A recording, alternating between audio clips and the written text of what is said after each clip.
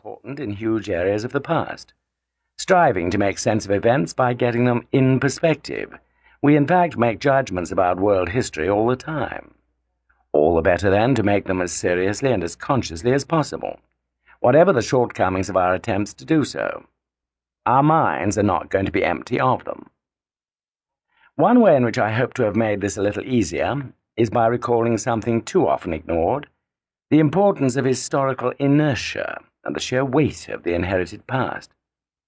This is not just a matter of what we can see, ruins and beef-eaters are interesting, but of minor importance, but of the mental and institutional history lost to sight in the welter of day-to-day events. This may be even easier to grasp in the light of resurgent Islamic fundamentalism than 10 years ago. Then, too, while it was easy to recall that what was called the Cold War dominated much of the 1950s and 1960s, we often overlooked its deep background in forces molding the outlook of Americans, Russians, and Chinese centuries before arguments could take place about capitalism and communism. Distant history, in such ways, still clutters up our lives. Even our chronology is soaked in history. There is no good reason in this book to set aside the Christian chronology, which divides the past BC AD, and was first adopted in the 6th century AD for, say, the Japanese or the Islamic alternatives.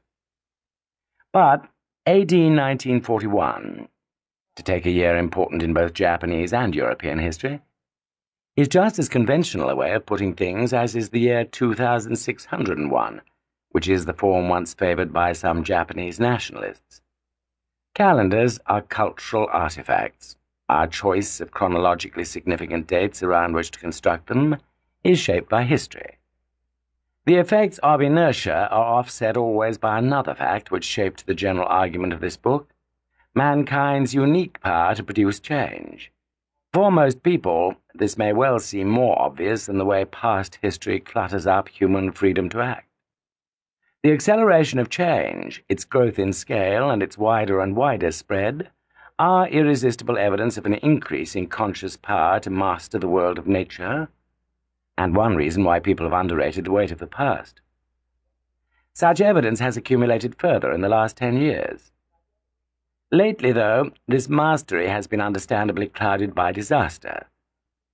The enthusiasm once felt for technical and intellectual achievement has fallen into disfavor in some quarters.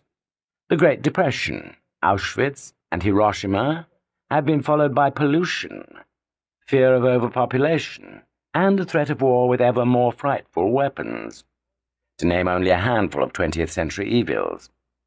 Many people distrust Promethean visions of man which were in the past too easily distorted into an optimism which assumed that inevitable success lay ahead. They think such views dated and shallow, and they are right. They recall that the cheerfulness with which H.G. Wells contemplated the past in 1920 gave way to despair when he looked at the world at the end of his life, a quarter century or so later. Though I can respect some of these misgivings, I do not share the pessimism which is often drawn from them. I doubt whether a knowledge of historical facts has much to do with most people's optimism or pessimism. Such feelings seem to me to be usually a matter of temperament. But even if this impression is wrong, it does not seem to me that many safe predictions can follow from such facts as history provides. We can only make judgments, not necessary inductions. They do not force us to conclude either that we are now facing problems specially recalcitrant, or on the other hand that we are not. The resourcefulness and ingenuity so far shown by mankind in asserting its conscious control of environment is not now invalidated because huge new needs and problems have arisen from human achievement itself. Such problems need not be insoluble in principle, though the cost may be some major discontinuities. The odds seem to me to be that the world organized as we know it certainly cannot last much longer, but that ordered and civilized life will go on in most places, where it already exists. We have no reason to suppose that the outcome will be any more intolerable than, say, the results of changes forced on traditional Asia and Africa within the last century by the coming of Western technology.